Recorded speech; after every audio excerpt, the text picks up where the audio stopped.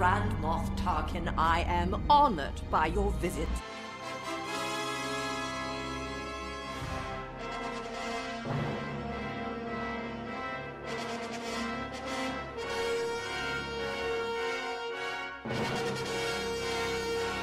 So, hey everybody, we are back for another episode of Grand Moff Talkin'.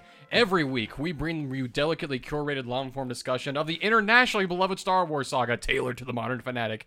Brought to you lovingly in weekly, I already said that, increments, by the loquacious yet soothing voice of your hosts, Riley. Hi. Jake. Hey, Star Wars fans. And musical guest, Isaac. Hi.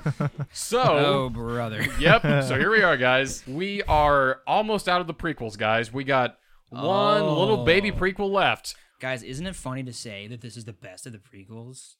I It's a think funny joke that I've not heard anybody say. that is HuffPost worthy if I ever heard an article in my life. Is this going to be the first episode where we all agree on the quality of a movie? Yeah. It I feels think- that I way. think it might from, be. from the sweet hints you've been dropping, guys. We have been dropping some really sweet hints. I've been dropping hints spelled out in Skittles.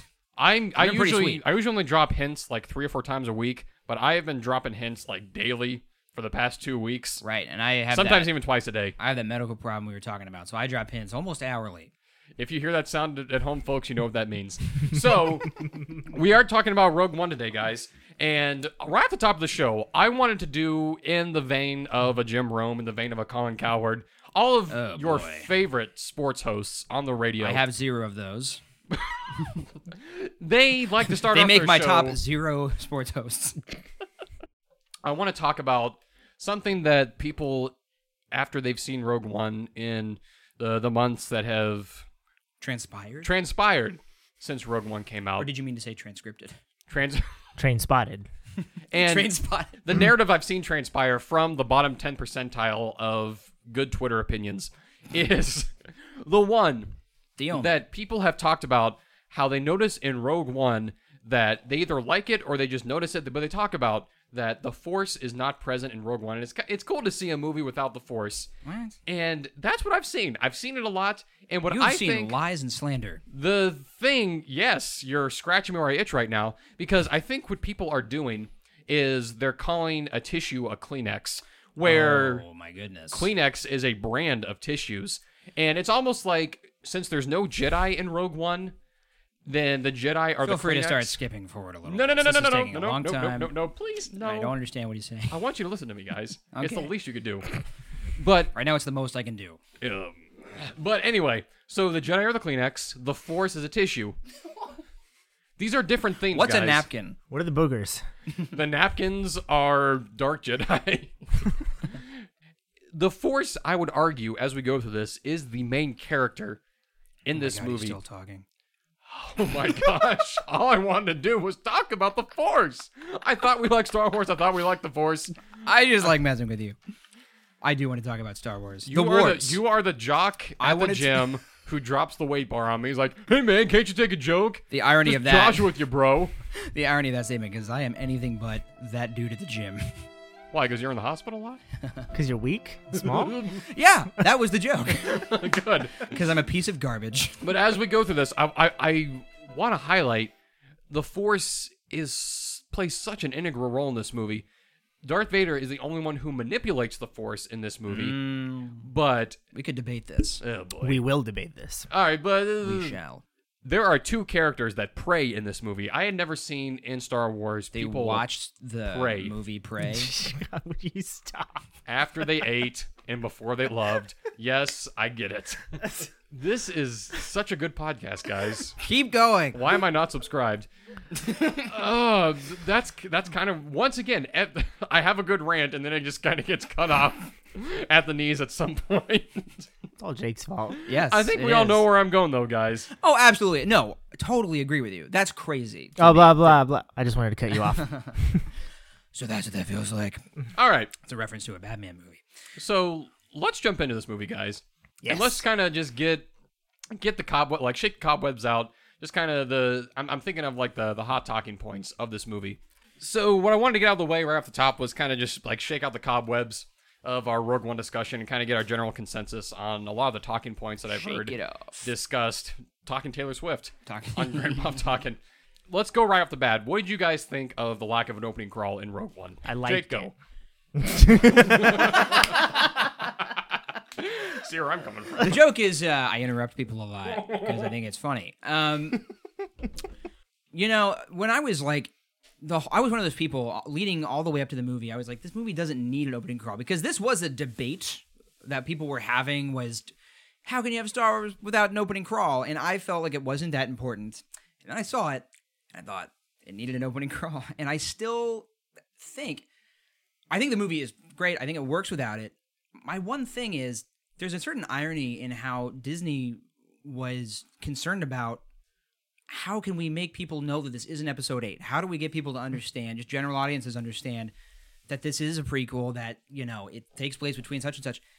There's a built-in way in Star Wars to give people an information about what time period a movie takes place in. It's an opening crawl. So I think that that's a little weird. I think it might have helped with the confusion because when my parents saw this, they didn't know until the very end of the movie when they saw Leia. They didn't understand the whole time. So I think some audience members were confused by it. You could almost collectively hear the audience go, "Huh?" in the movie theater when it didn't start. But no, I like it, and I think that we'll get into it more, I'm sure. Giacchino's score, like his little score for the Rogue One title card, it's pretty good stuff. So my general opinion on that is, I was coming where you were coming from, was that I didn't care necessarily. Like, if Episode 8 doesn't have an opening crawl, that's a problem. Yeah. Because that's an episodic movie. You'll tweet at Rian Johnson so hard. So hard. And he might tweet back at me like he did that one time to that one person. This is a good story. It could be you.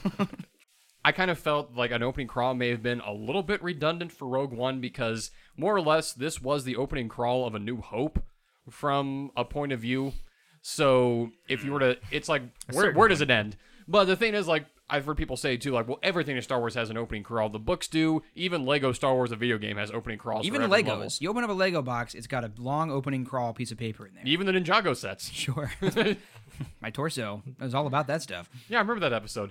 But anyway, so I was very okay with that. I almost was hoping that it wouldn't have an opening crawl, and I was honestly pretty excited that it didn't have an opening crawl because I felt that in order to stand alone, this was how you got something to stand alone. Because, like you were talking, Jake, I think I kind of understood your viewpoint on that, but I kind of took the opposite side of, like, Star Wars does have that iconic built-in way to explain where you are in time, and Rogue One decided to do that a different way with a prologue. And so I felt as a standalone movie, it made the right move in getting rid of the crawl. This movie, I'm sure we'll get into it, but it took a lot of risks filmmaking-wise that I think will pay off, perhaps, in even Episode 8 and later episodes. What do you think, Riley, of the black crawl? I'm on your side, Isaac. You didn't want one? No, basically? I didn't want one. I didn't want one, and everything has had an opening crawl, and I'm fine with it. Like, I'm with Isaac. If it's not in Episode 8, that would be crazy, but it's going to be there. And if the Han Solo movie doesn't have one, good. If the next one after that doesn't have one, good. The Star Wars stories, I don't think need... Now, The Wars stories. Once you get... The Star Story. The stars. Once you get past Episode 9, I don't know what they're going to do. Because if we don't have another trilogy of episodic movies... Do you bring them back for certain movies or not? Like, it'll be weird, but, they'll figure it out. That is interesting because the rumors right now are kind of that the plan is to only do standalone movies for a while after Episode 9 comes out. So it would be weird to not see the Star Wars theme for a in long time. Several Star Wars Yeah. movies.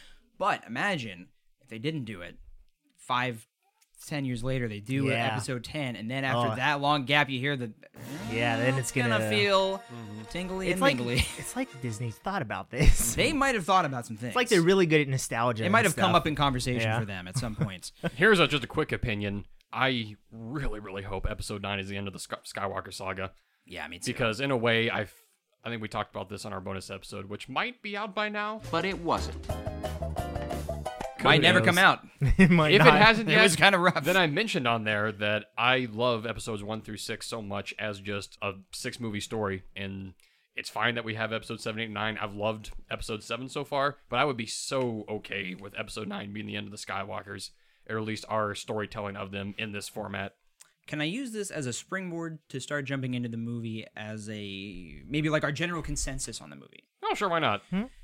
So, I too, like you, was totally okay with Star Wars just being 1 through 6, and obviously we've talked about it a lot. I like Star Wars as a numerical saga, and I was a little skeptical of Episode 7 and particularly the spin-off movie, just because it felt like, what are they doing here? I'm not a big fan of the expanded universe, and now they're doing that with movies. But I will say this: a problem. And also, I mentioned that I loved Revenge of the Sith at the beginning of our last episode. By the end of it, I didn't say anything good about it the whole time, but I do love Revenge of the Sith. A problem I had with it was that as much as I liked that movie, I didn't feel like it was a great lead-in to A New Hope. It didn't really build up the Death Star as being particularly important. It hinted at it for 2 seconds in episode 2, and it left off in a place where suddenly Revenge of the Sith ends with there's going to be something called an Empire happening pretty soon, and there's still clones and things like that. Then you have 19 years. Smash cut to 19 years later, Darth Vader is killing people. There's, it's a bit of a harsh cut. My opinion on this movie was, despite being skeptical of it, it feels essential now. Like, it feels like such a crucial connective tissue. It goes back to that thing I mentioned in our first episode where George Lucas, when he was originally laying out what he thought the Star Wars saga might look like, he had an idea for there being a prologue, which turned out to be episode 1.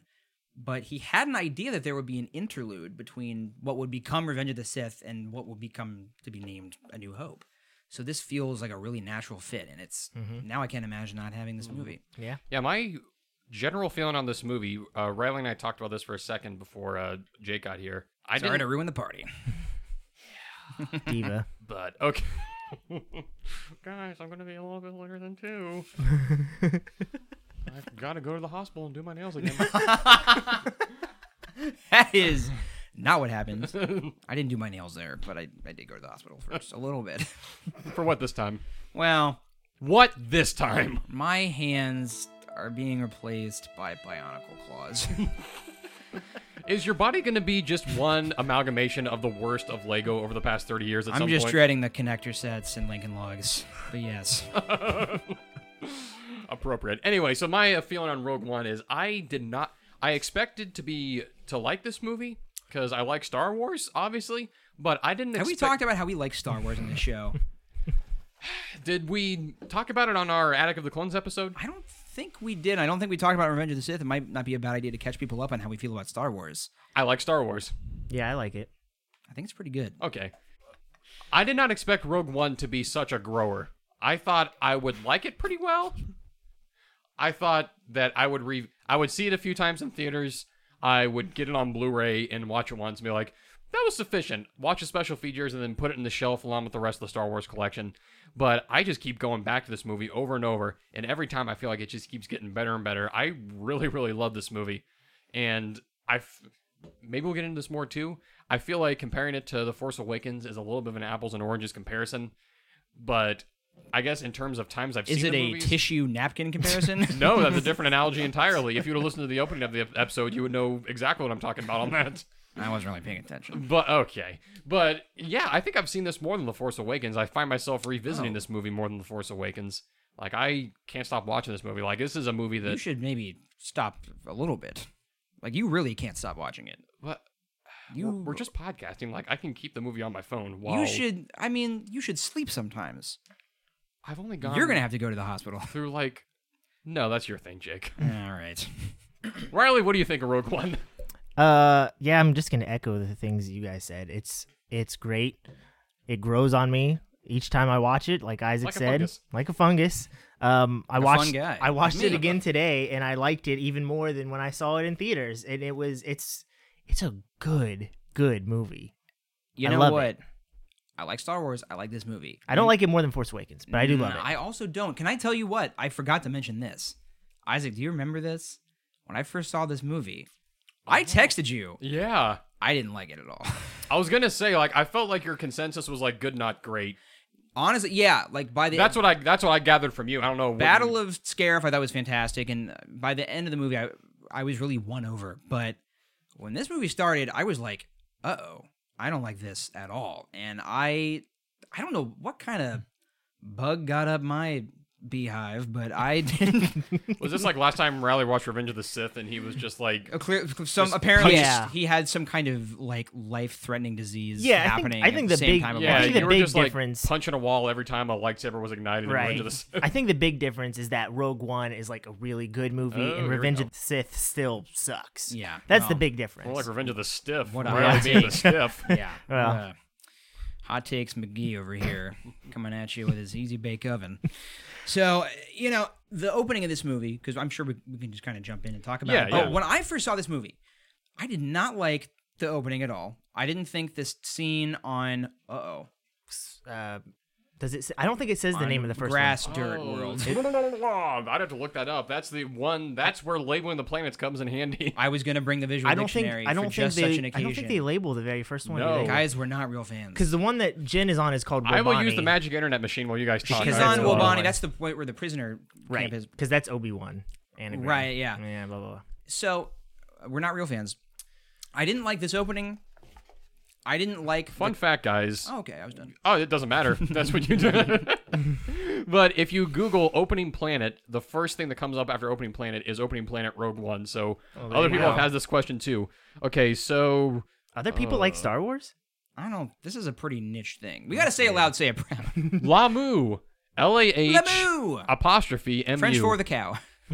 Lamu. As you were saying, Jake, before I rudely interrupted you. I would never do that to you. I didn't like how mishmash this opening was with cutting to different characters, and I just, for some reason, the acting felt a little cheesy, and right off the bat, I don't know what it is. Yeah. Forrest Whitaker, one of my favorite actors, but you gotta be careful. You don't know what you're gonna get with Forrest Whitaker. I want to like kind of screech the brakes here just for a second before like all of Act 1 or the opening 20-30 minutes. The prologue itself, when I first saw the movie, I thought to myself, this is one of my favorite parts of the movie, but this could be also one of the worst parts. And I think that because I read the Catalyst novel and I finished it probably like the Tuesday or the Wednesday before I saw Rogue One. And if you read Catalyst before you see Rogue One, I feel like it makes the emotional impact of the prologue incredible. And I feel like if the average person who walks into the movie theater, they might be lost even if they're going to see this prologue and like, why do I care about this Lyra Urso getting shot? Why is she acting like this? Why is Right. Krennic acting like this? It's just kind of, you're just dropped into the middle of the bucket and you have really nothing to go off of. My defense of it is the next time you watch it, because now I love this movie. It's one of my favorites. And when you watch it again, you have greater appreciation for why that scene was important. But the first time I watched it, and I think a lot of people who dislike this movie have seen it one time, which is fair. You can't expect people to see a movie multiple times. Right. That's where a 99 times short for a real fan. I did not read that book, and I have mixed feelings about it because, on one hand, I'm really fascinated by the idea of Star Wars as this like multimedia art project where it's one story being told across a bunch of different artistic mediums by a bunch of different authors and filmmakers and artists. On the other hand, it makes for a not great opening your initial encounter. I will say that, but that book is good. I've read it since. Did you read Catalyst, Bradley? Yeah, I read What'd it you before. think of? Did you read it before Rogue One? What do you think it did to the prologue? Oh, it helps you a lot because you care about these characters. The whole book is from the point of view of Galen and Lyra, and so yeah, I guess a little Krennic too, but yeah, A little Krennic. you know what's going on. You know in Rogue One. you know why they're hiding on the planet. You know what's happened before. You know the history, and it definitely adds a whole lot when you know that. It's cliche to talk about. Let's talk about it so that we can then move on. The other thing that is stupid about this opening that everybody's comments on, Krennic and the Death Troopers. They park 7 miles away from the house for Whatever. I don't care. absolutely no reason, other than the fact that it looks cool. But I don't it care. looks dumb because those idiots could have just parked right on top of their house. Yeah, I don't He was care. just like, let's take a little walk today, guys. I'm feeling dramatic. I was gonna say, I think that falls in the category of it was cool enough to where, I don't care either. yeah, I don't Yeah. care. There are certain things. That's what you guys said about the prequels. That's what I'm saying about Rogue One. I don't care that it's a dumb plan. It was cool. All right, Jake. Now, can I talk about Gareth Edwards for a little bit? Talk about him as much as you want. I have all day. Ready, set, hike. Ready, set, Gareth Edwards. He is. You guys are gonna hate this. Uh-oh. He is the prime example of what I want a visual director to be, I think he takes George Lucas to school in this movie. Expound.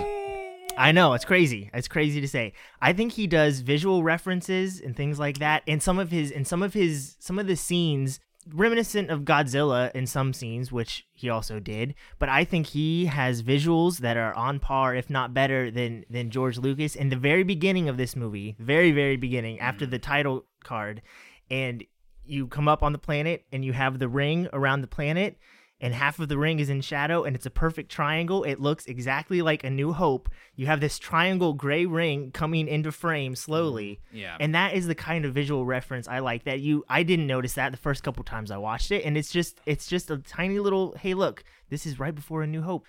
But you get that with that. I love. What kind I of love Gareth nerd Edwards. spends a bunch of time talking about shadows? Yeah, I and know, visual right? filmmaking? Oh, I've got more to say about Pretty shadows lame. in this Oh, man. movie. No, All for okay. Jake. I'm gonna tell you something right now. I just pulled up my notes. I wrote my first note. This might be the best looking Star Wars movie. I was ever about to say, Absolutely. made. It's so good looking. As it's as good looking as me. as a big George head, I will stop short. I heard that joke. I acknowledge it. And thank you so much. Please continue. As a George head, as a Lucas head, I will stop don't short like of that. saying that he was that Gareth is a better visual director than George Lucas. Although, like, I won't be able to say that Gareth is worse though, because I do Yeah. agree with you. Like, It's very good. as I go through this movie, like a lot of my notes, I'm saying like this looks really cool. This looks really cool. This looked really cool. 90% of my notes are, this looks amazing. This looks amazing. Actually, I lied. My first note is something else. You might have anticipated that.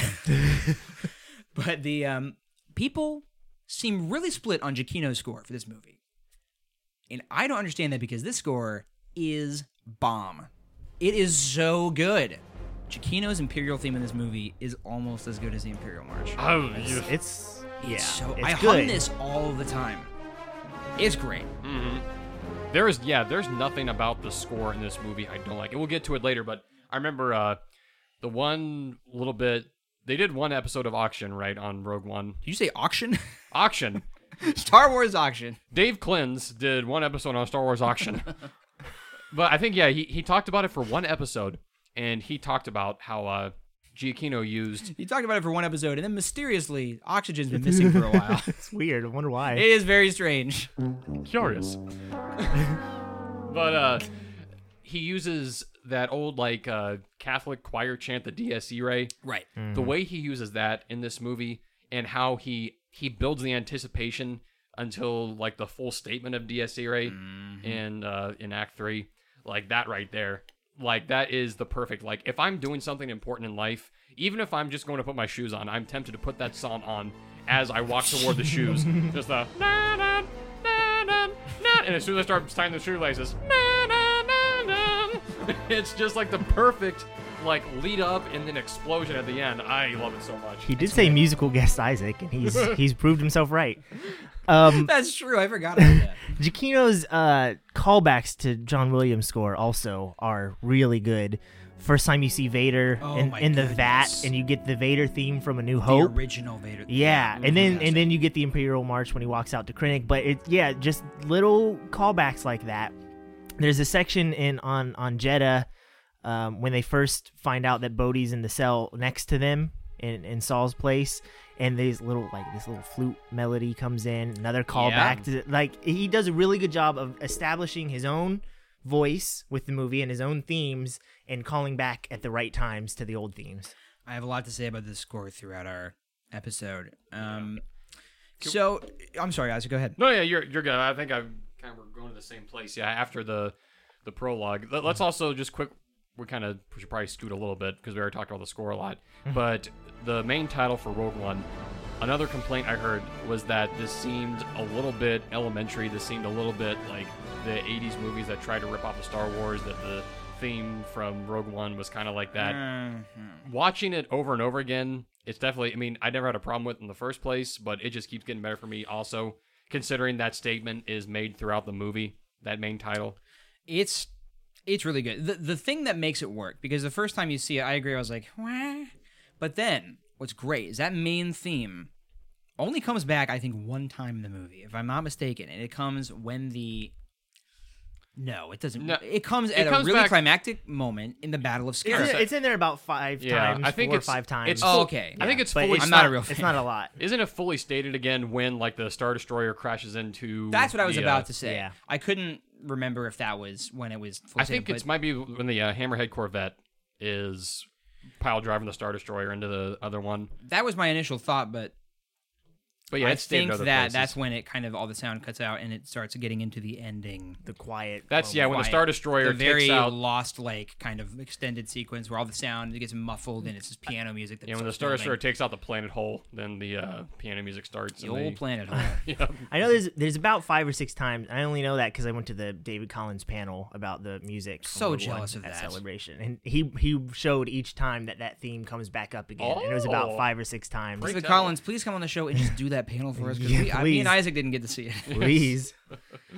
All right, so after that, I feel like there's not much to say. I mean, Ring we're of caffeine. we're I like- introduced to Jin, and then we go to the. I like wanna the talk about line. I like the line. They're getting very meta with the their sort of opening lines. Yes. You know, with the beginning of Force Awakens. We'll get it's there with like- the Force Awakens. But then in this one, Saul says to Jin, "Come, Jin, child. What's up? We've got a long ride ahead of us." I'm like, "Oh, come on, movie. You know It what you're- is You know like- what you're doing." But I don't care. I like it. movie ahead of us. Yeah, I like it. I like it though. Wink. He does wink right in the camera and do like a thumbs up. I and love then that cheesy freeze stuff. frame. Starting the '80s music. Of all movies. So right off the bat, I'm gonna say, first lines out of Forrest Whitaker's mouth. I'm like, what's he doing with his voice in this movie? We'll get back to it later. Well, his voice is normal in the beginning. I disagree. You think he's doing the weird I think voice it sounds thing? dumb from minute one. Really? Well, like I in the will say flashback? it sounds My different. child. It He sounds doesn't sound different that weird. than I don't the Rebels episodes he was on. Yeah. Where I feel like He that was just more. sounds like normal Forrest Whitaker. He's not doing a voice at all. He He's sounds- like, hey guys, it's me, Forrest Whitaker. Sounds Great a impression. little more adjacent to the voice of the Saw Gerrera from the Clone Wars. I feel like the Rebels one is more close to that. But That was what was so confusing to me, is that the Rebels episode, he sounds completely normal, and then in the intro, when he yells out to Jin, he still has kind of a weird voice. Kind of, but it's nothing like It's later. not as raspy and Later, he's just like, yeah. I think his throat is gone. Anyway, I don't want to skip over this moment because it goes from Lamu to the cow.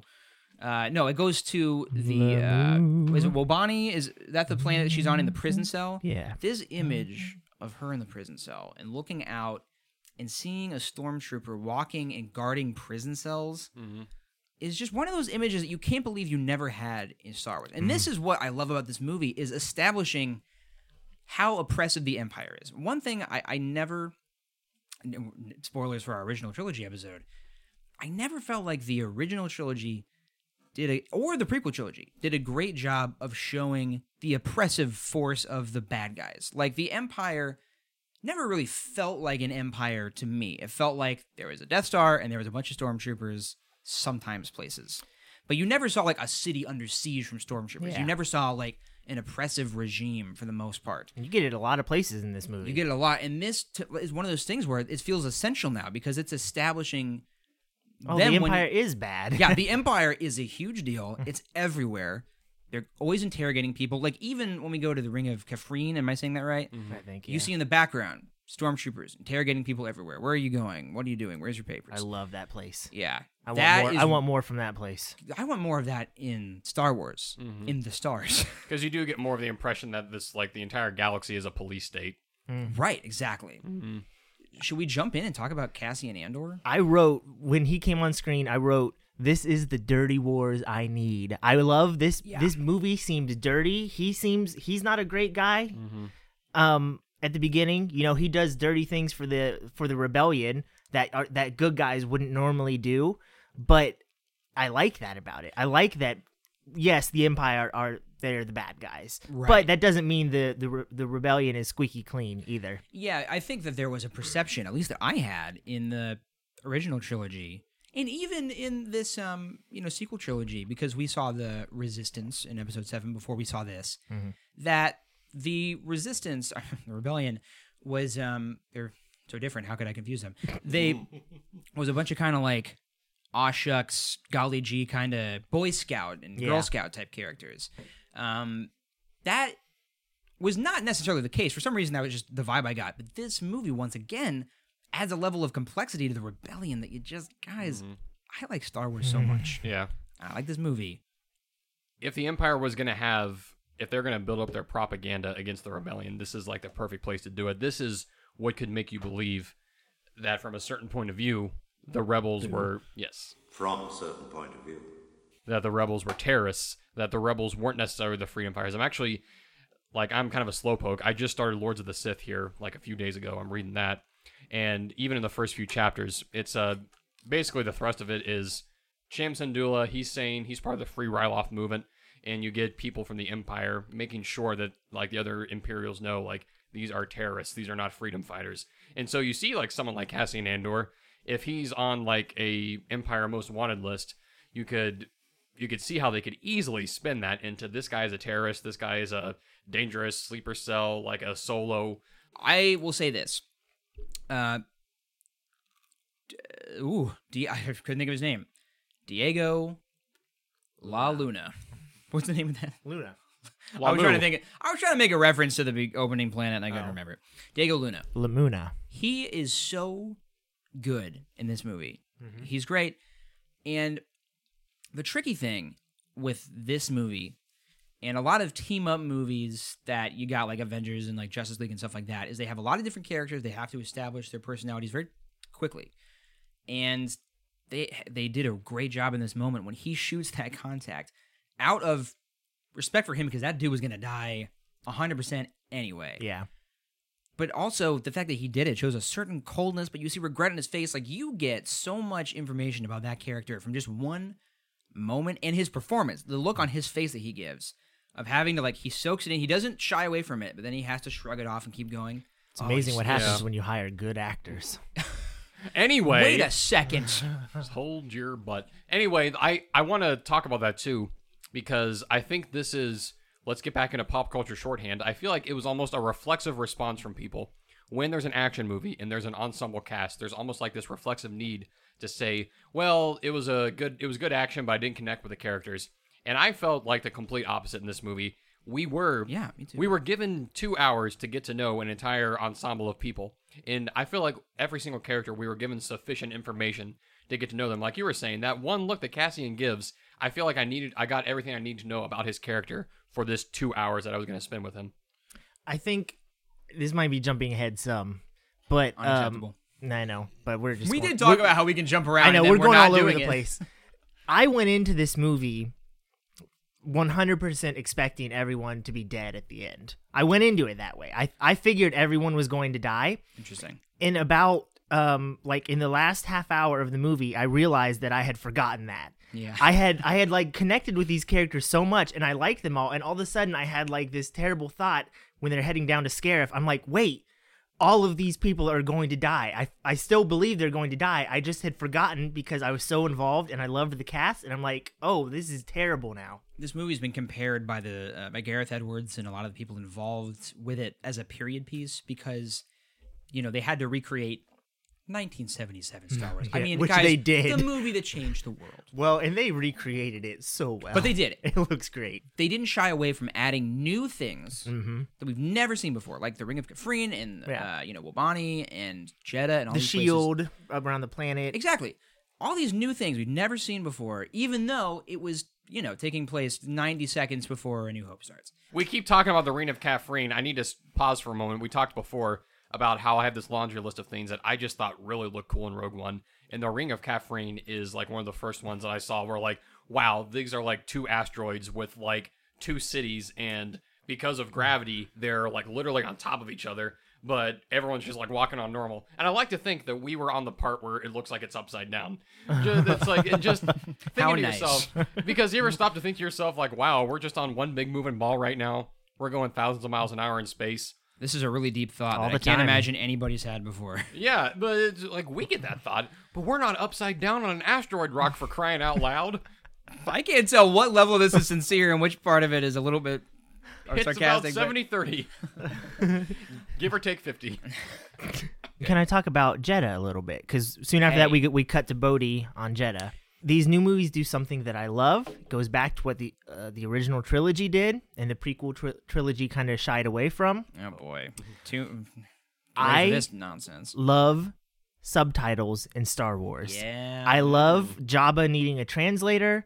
I love Jawas being, you can't tell what they're saying. You can't tell what Chewie's saying. And it gets you away from the trap of, well, this species has this accent, so you don't have to worry about that because it's just speaking another language. And I love that Two Tubes, I don't know his real name, I'm not a real fan. There's Idrio I think it's and Jim. Benthic. One of those, whatever he is, whatever Isaac said, I like that he is in subtitles the whole time. Not everyone has to speak English. There are subtitles in the prequels. Some. Where? All right. Where? Everything's got to be a French foreign film with Riley Where's the over subtitles in the prequels? Am I here. just In forgetting Attack of the it? Clones, the Geonosis, the Geonosians. Okay, He's talking Geonosis. subtitles. There you go. The There's the round one, table around, where the Techno Union Army guys there. Yeah. A lot of subtitles there. but he speaks English. He just has that weird thing. in the Shu middle. Mai Well, he didn't get- spoke a different language. She was My the one, shoe. My oh my. Mamma mia. Let me Anyway, I mention like the subtitles. Yeah, that's really great. So the thing I was going to mention. Your prequels Oh, suck, you guys. also, You guys this- suck. Ah! The prequels suck. This was like, it wasn't even necessarily because it wasn't on the soundtrack. Believe me, I looked because it was my favorite piece of music from this movie. When we first go to Jeddah, and you get like the drums with the bow. Yeah. Wasn't that incredible?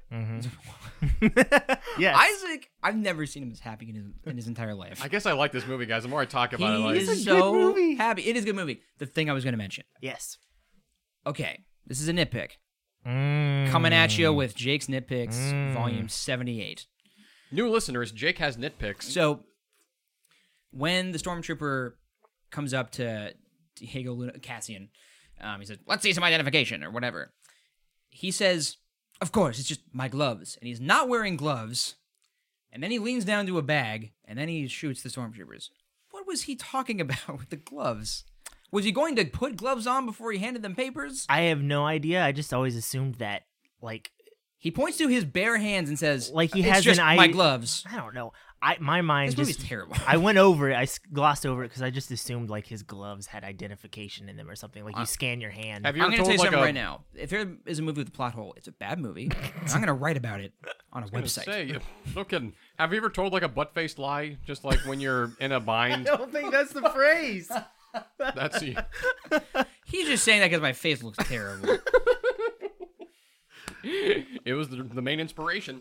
But okay, so yeah, Jeddah City, doesn't that look good too, guys? How Yeah. good is Jeddah City? I have a note that I wrote down, and we're going to talk about it. This whole episode is just us complaining about complaints that people have about Rogue One, which is a little annoying.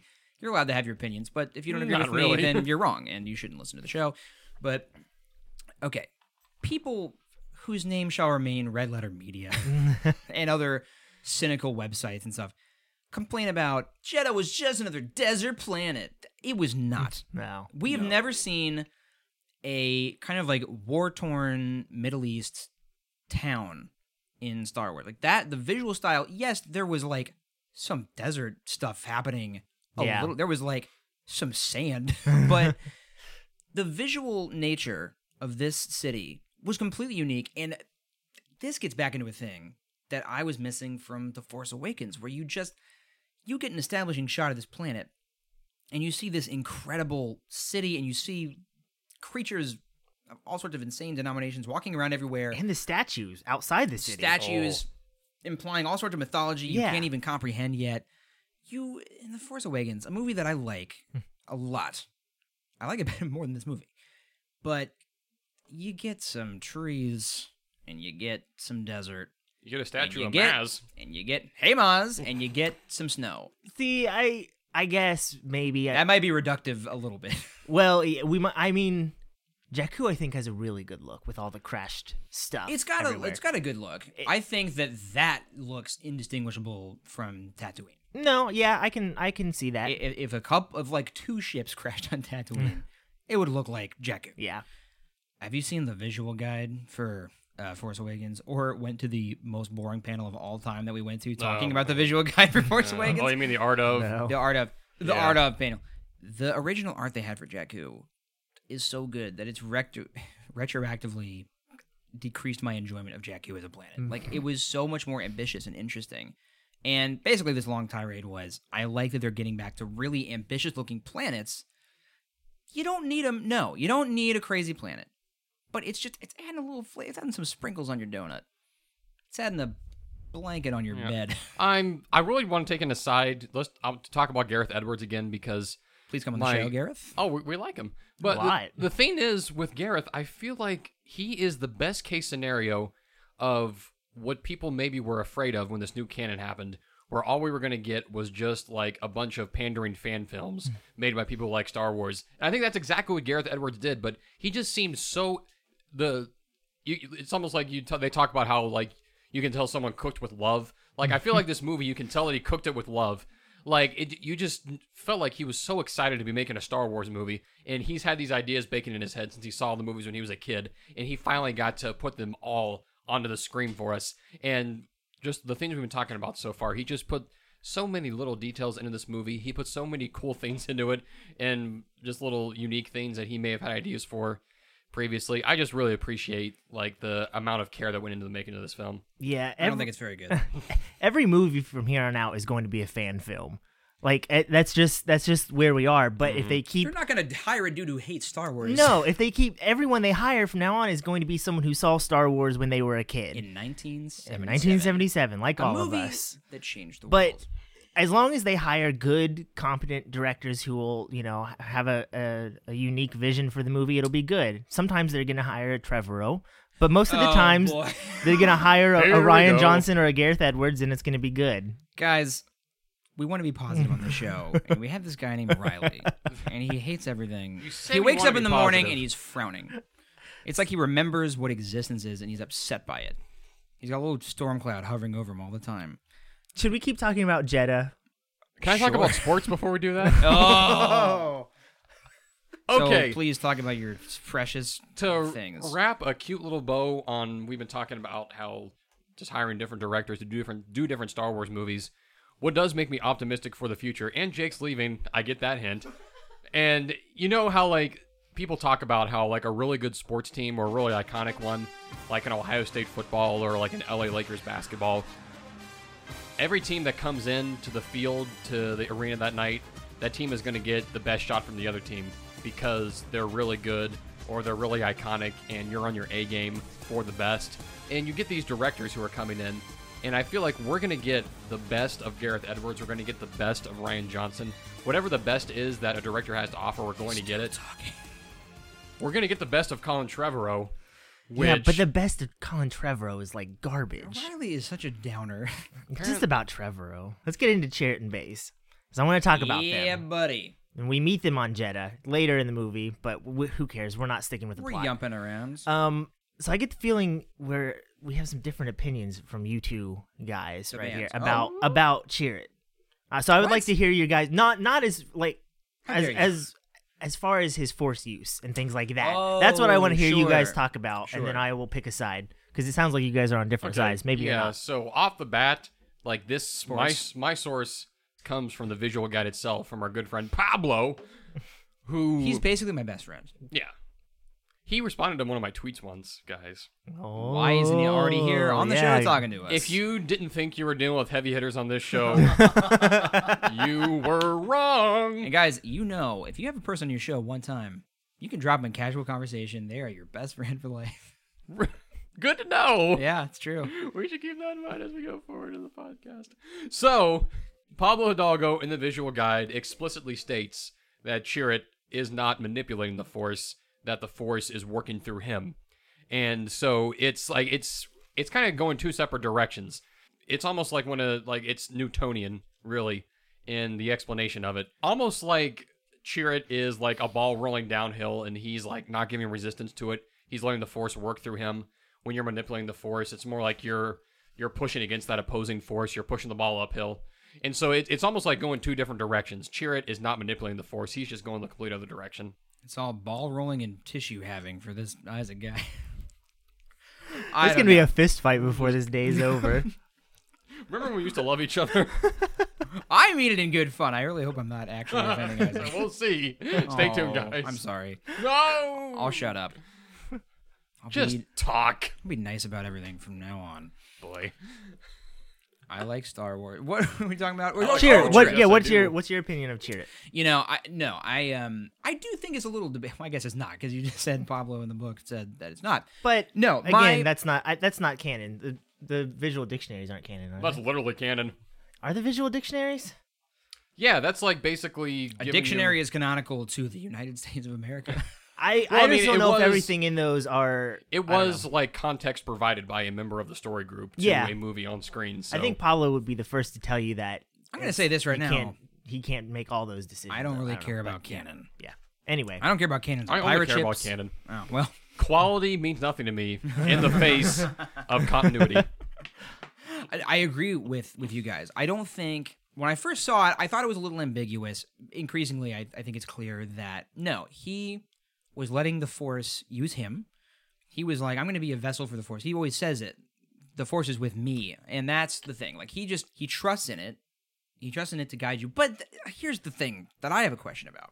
If you are letting the Force guide you and partially controlling your actions like a Jedi, at what point are you just a Jedi? Because that's what a Jedi does. Is they let go of their emotion and they let the Force work through them. That's what Chirrut does. but if he starts trying to control it, he's not going to get anywhere. He has to let himself open yeah, that's up true. to the Force.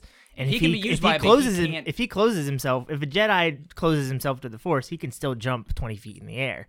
Not closes himself in regards to the Force, letting the Force work through him to accomplish whatever the Force wants to Well, accomplish. you we just have a whole other- Obi-Wan We saying- really do. Remember Obi-Wan said in A New Hope, it also obeys your commands. That's what I meant to Yeah. say. I'm not a real fan. I haven't seen it. I've only seen it 497 times. No kidding. But I think the first line you hear him say, which is what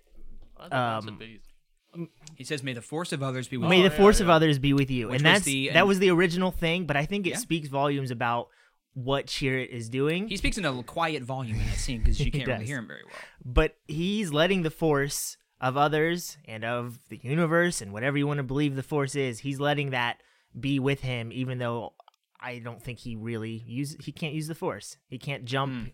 He can't push people with the Force, but he's letting the Force of others be with him. Right. He spent a lot of time around Kyber crystals and around other Jedi in that temple before it was destroyed, and they were destroyed. So I think, I guess we're all in agreement. That wasn't as I'm going to step outside of combative the as I thought. movie. Yeah, I'm going to step outside of the movie for one hot minute and just say I think Chirrut might be my favorite character from Rogue One.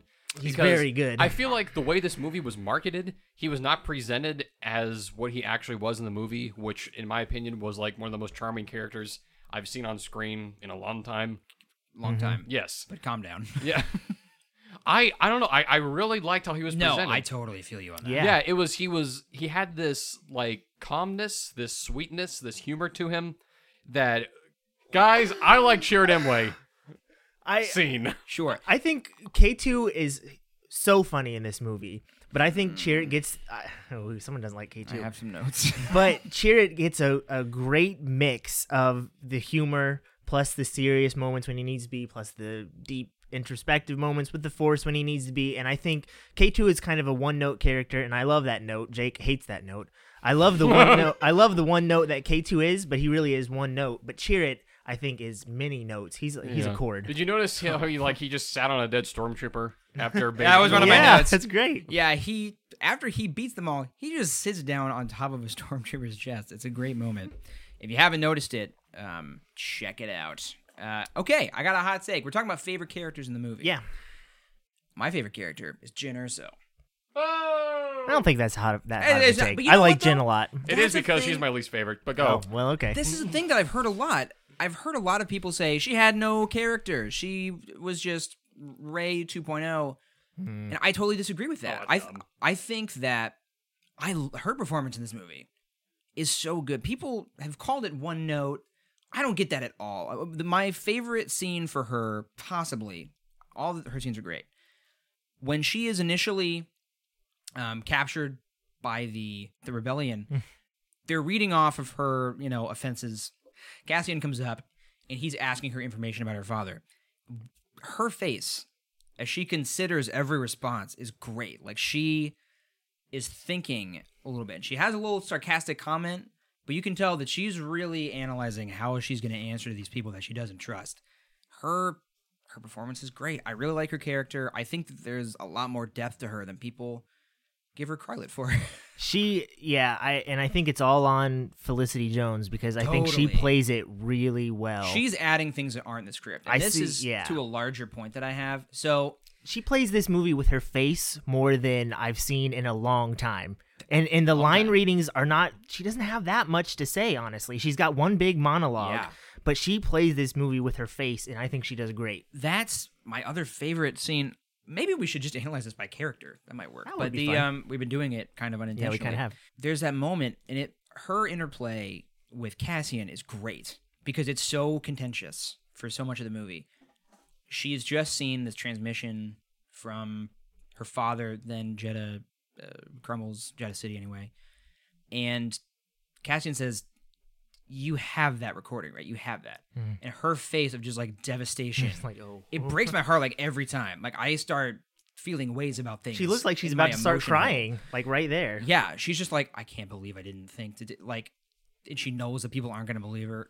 She's so good in this movie. And my favorite part is her confrontation with Saw Gerrera. I'm not going to reveal how I feel about Saw Gerrera quite yet, but she is fantastic. Just the complete coldness she has towards him while kind of fighting that resentment that she has. It's all in her performance. And none of it's in the script. But she also plays a little bit of when she first sees him, she smiles because that's been her dad Right. for a long time. Right. She's And fighting so a lot of different When emotions. she with first that. sees him, she's happy. Then she's like, "Wait, this dude left me. I'm not happy." And it all happens in the matter of a second, and it's great. That's what's so cool about her is there's such an amount of complexity that she is adding to the performance. I don't think it's there on the page. Yeah. Here's an example of what does not work for me in that category. Bodhi Rook. Oh, you don't like Bodhi? He's grown on me a lot. One of my notes here is it Riz Ahmed or is it Riz? Riz Ahmed's performance. I've liked him in other things. He's a very good actor. I think his character is underserved and uneven. I think What do that you mean by underserved? so he is giving this performance that is insane. He is like constantly trembling and bumbling and stuttering, and his eyes are bugging out of his head with fear all the time. He's going like like he's always freaking out. Yeah. Give to him. He's always like if someone's about to stab him in the face, and he's like talking his way out of a jam. I think it's because he's about to get stabbed in the face at all That times. is true. That is true. But he's like that, and he's jittery to like a cartoonish degree almost. And it's not quite there in his character. Like I think it's something that he's trying to bring to the character. Because when you look at what's on the page for him, when you look at the dialogue, there's not a lot going on with Bodhi Rook. I don't think. There's some interesting things. His defection, his speech about how Galen was the one to convince him to, turn back from the Empire is good. He is swinging a little too hard for me at this performance. That reminds me, I watched the special features for Rogue One. They talked to Riz Ahmed, and he talked about how like he swung for the fences trying to get this part. I think I remember him saying like I believe it. He gave like countless takes for like interpretations of the Bodhi Rook character. You know what? We should talk about that. That is a thing that after the movie came out, there was a lot of interviews with the cast. They all said that they did a million takes of all these scenes, and that Gareth Edwards kept on getting like completely different versions, completely different takes from them. Like, now do it this way, now do it this way. And so they didn't know what the final product was even going to look like. Some directors want you to do it the same way every time. Right. Gareth Edwards was like, try doing it a little He's- funnier, try he doing likes it. editing a lot. Yeah, so he's very much like George Lucas. And Yeah. Only that is an interesting. I didn't mean to interrupt you. That was an No. interesting Yeah. fact to me that, and I totally buy it. And so clearly, the takes that he was doing were the ones that Gareth Edwards liked, because I totally know that he did it a different way. and the ones that I liked. Yeah, so Well, hey, editor Riley over here. because as I talked about before, how it feels like Gareth Edwards poured his heart and soul into this movie. Like, I think that was with Riz Ahmed. He poured his heart and soul into this part. So maybe you're right in that the character of Bodhi Rook wasn't expected to maybe give as a dynamic a performance as Riz Ahmed decided to give to him. But Riz Ahmed was like, you know what, this is my Star Wars movie, and I am just going to go for it. I feel it. I don't feel like his performance was dynamic. That was my problem is he kind of had this one note the whole time. And Nervous. he was real nervous. But he never seems to overcome that. Even at the very end of the movie. I mean, he has that moment where he finally overcomes his nerves and he does the thing, which is great. I don't know. I don't know what it is. Sometimes a performance just doesn't connect with you. That's one for me. But I've heard people say that Bodhi Rook's their favorite character in the movie. So Jake and I have switched places for this episode know. because I love this movie all so of much. my notes are negative things. I love the movie. Everything you say, like, it just didn't work for me. I'm like, well, it worked. Like, it Yeah. all works This for is me what it in feels this like to movie. be me the last 2 episodes. You know what I really liked about Bodhi Rook's character is that, remember, Jake, you were talking about toward the beginning, was how we got to see more of the Empire and like kind of the iron grip they had on the galaxy. I feel like with Bodhi Rook, we also got to see more of the Empire in terms of everyone in the Empire wasn't like the guy with the hat over his head on Rebels, like just another officer. Right. Where there were also That's a some good point. like scared little lapdogs in Yeah. the Empire, and they weren't all these gruff people looking to move up in the world. Like some of them were kind of chickens like Bodhi. Well, I will say this. That's a really good point. And I hadn't thought about it from that point of view because one thing I really like is the opening scene, which I didn't like at first, and it's grown on me, is this idea that Krennic is coming to their house to whisk away Galen and Lyra against their will. They don't want to serve the Empire, but they don't have a choice because the Empire is the Empire. And so then you see a character like Bodhi, who's clearly, this is not his bag, being in the Empire, but he was afraid for a long time to leave. So even as I'm talking about it, it's growing on me a little bit, but... Bodhi's his favorite character now, guys. Guys, it's the greatest movie ever made. Bodhi's the best. His performance grows on me every time I watch it, and that is the thing I can say with this movie. It gets better every time you watch it. Yeah, it really does. It's weird. Yeah. Now, we've talked about a lot of the characters so far, and I do like how we're going with this discussion. One thing I did want to hit on, though, I think our before we go podcast is too pretty far- good, too. I like it. Yeah, it's like I like the way we're going with this. But I want to talk about how another complaint I heard was that Act 1 was a little bit too all over the place for some people, especially the opening cuts of different planets. So what was our general consensus on how much the movie moved in the first half hour, basically? You know, it's tough for me. I've seen it a few times now. My feeling on it at first was that not even that it moved too much, but that the significance of the movement was not clear to me. All of the cuts are to very emotional moments for these characters, but you don't care about them yet. So it was like, what? Like, you know, the opening of this scene. I'm going to apologize right now. I say like so much, and it's not getting any better. I noticed that for myself. I listened to Revenge of the Sith. I said like so much, I was about to punch myself through the phone. Guys, we don't like the podcast either. We're just doing the best we can. The opening scene of the movie, highly emotional. Jin's mom gets shot.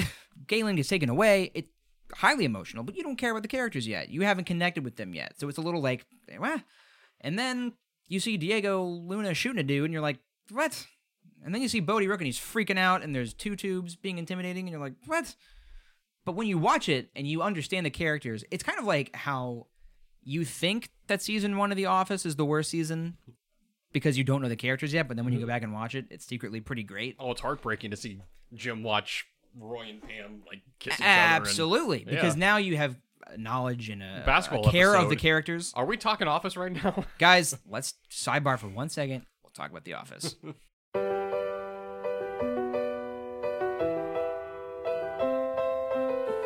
Oh, we're not actually going to do it. Okay. Oh, okay. That's kind of a nice little point to talk about too, where this maybe was a movie that almost like wants you to see it twice to get the full emotional impact. And that's like, I feel like, which I think is kind of fair sometimes, because I don't expect to have to watch a movie twice to get the full resonance of it.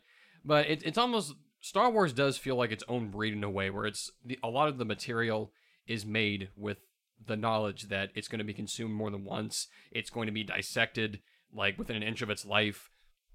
There's a reason why J.J. Abrams movies get great critical reception and great box office returns, and you walk out of the theater and all your friends and you are talking about how great it was, but then you get all these articles a week later talking about there was 800 plot holes in the movie, because I think J.J. Abrams is amazing at making a movie that works immediately and that you connect with immediately. Like Force Awakens, I think the reason why I like it more is how immediate it is and how effortlessly it gets you to care about every single one of the characters before you even see their faces. This movie, it wasn't until towards the end of the movie that I was really invested in them. It wasn't until They had all had some conflict together. And it wasn't like, every movie you have to introduce the characters and care about them. You can't immediately be super empathetic for everybody. But this movie almost expected you to be. It expected you to be empathetic of all these characters that you didn't know yet. And what was good about Force Awakens, it introduced you to these characters kind of before there was a massive emotional moment that you really had to connect with. You cared about Finn before you even knew who was under the mask. You know what I mean? Mm-hmm.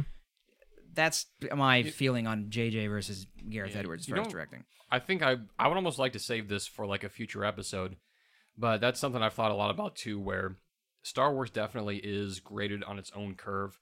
And I think that people kind of have mixed, even some Star Wars fans have mixed feelings, if that's fair or not. Hey, how you doing? But it's because these movies want you to watch them more than once. And I can have the story group and different people tell me all they want that Star Wars is a buffet or Star Wars is something you can pick and choose from.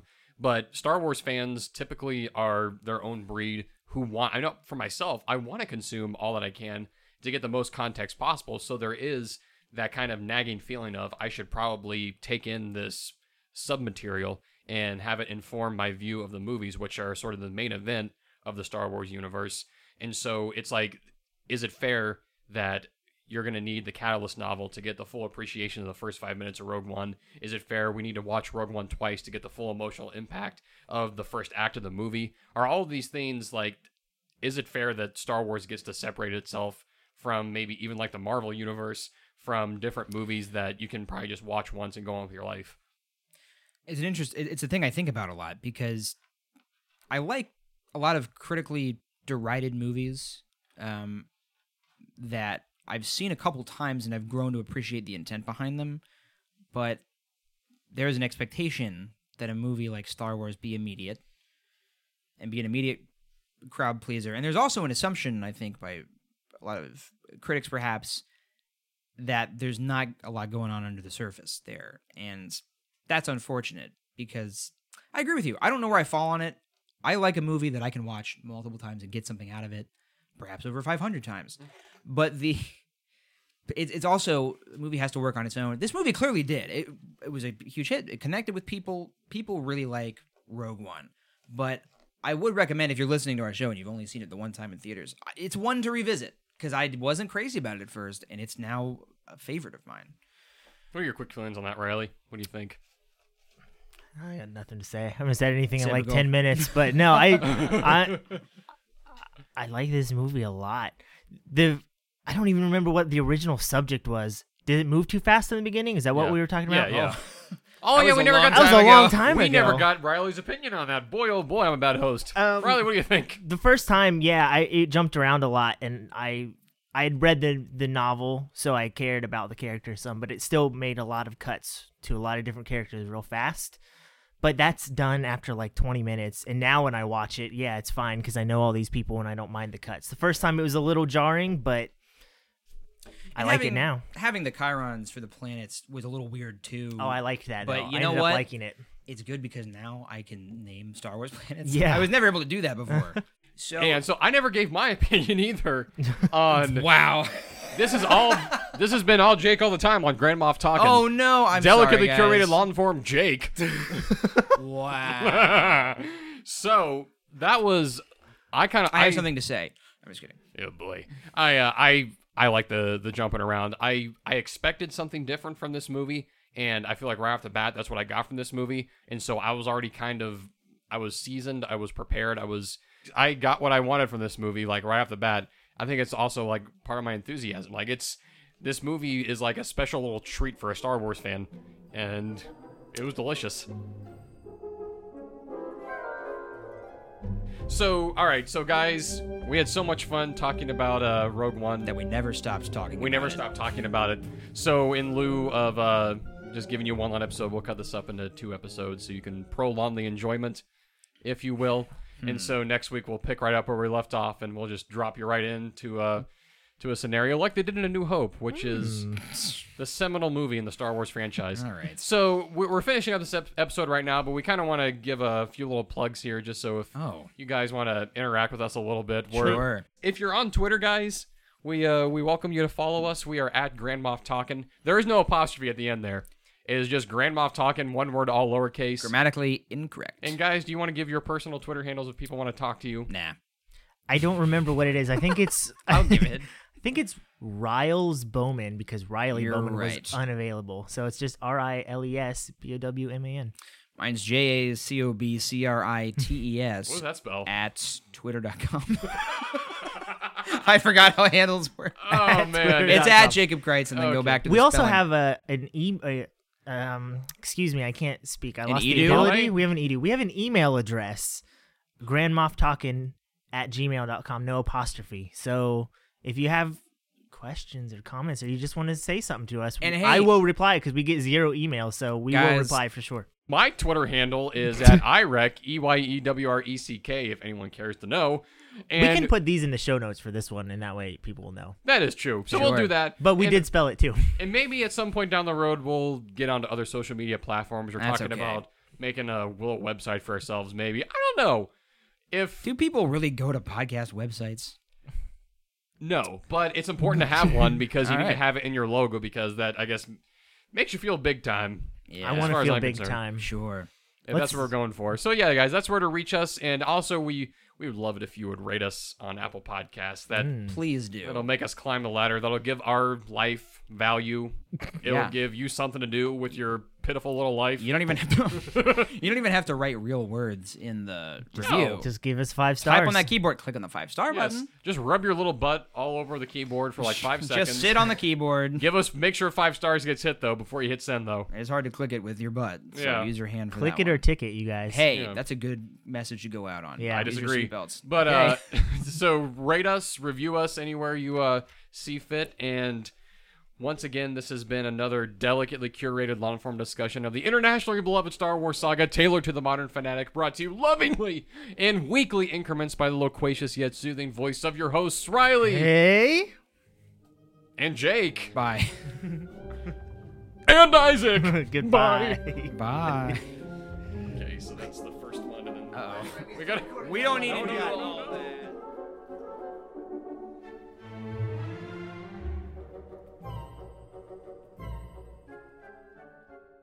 Oh, It's so okay. I'm cutting this whole part out. No, you're not. no. All the parts where I talk get cut out. Surprising.